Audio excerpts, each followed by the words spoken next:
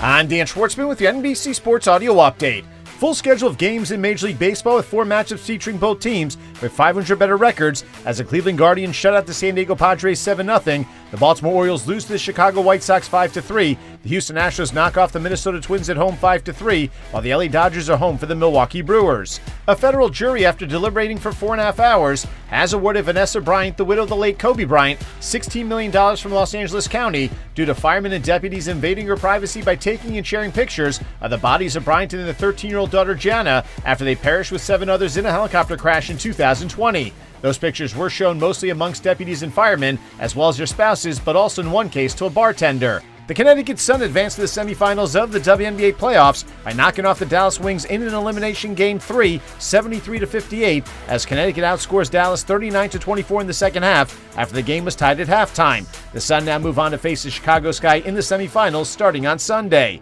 The number 2 pick in this year's NBA draft, Chet Holmgren of the Oklahoma City Thunder, is undergoing tests on his right foot after suffering an injury in a Pro-Am game in Seattle on Saturday. As of now, there is no word on the severity of the injury. Holmgren averaged 14 points and 8.5 rebounds in 5 games in the Las Vegas Summer League earlier this year.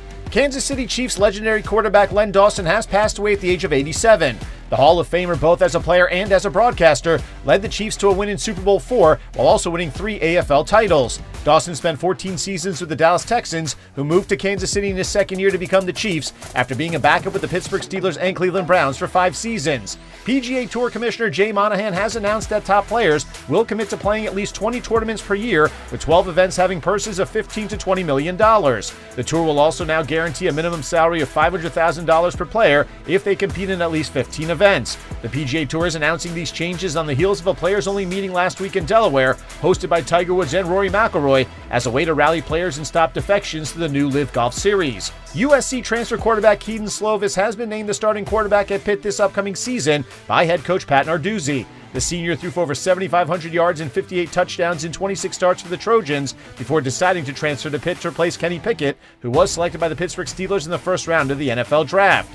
With your NBC Sports Audio Update, I'm Dan Schwartzman.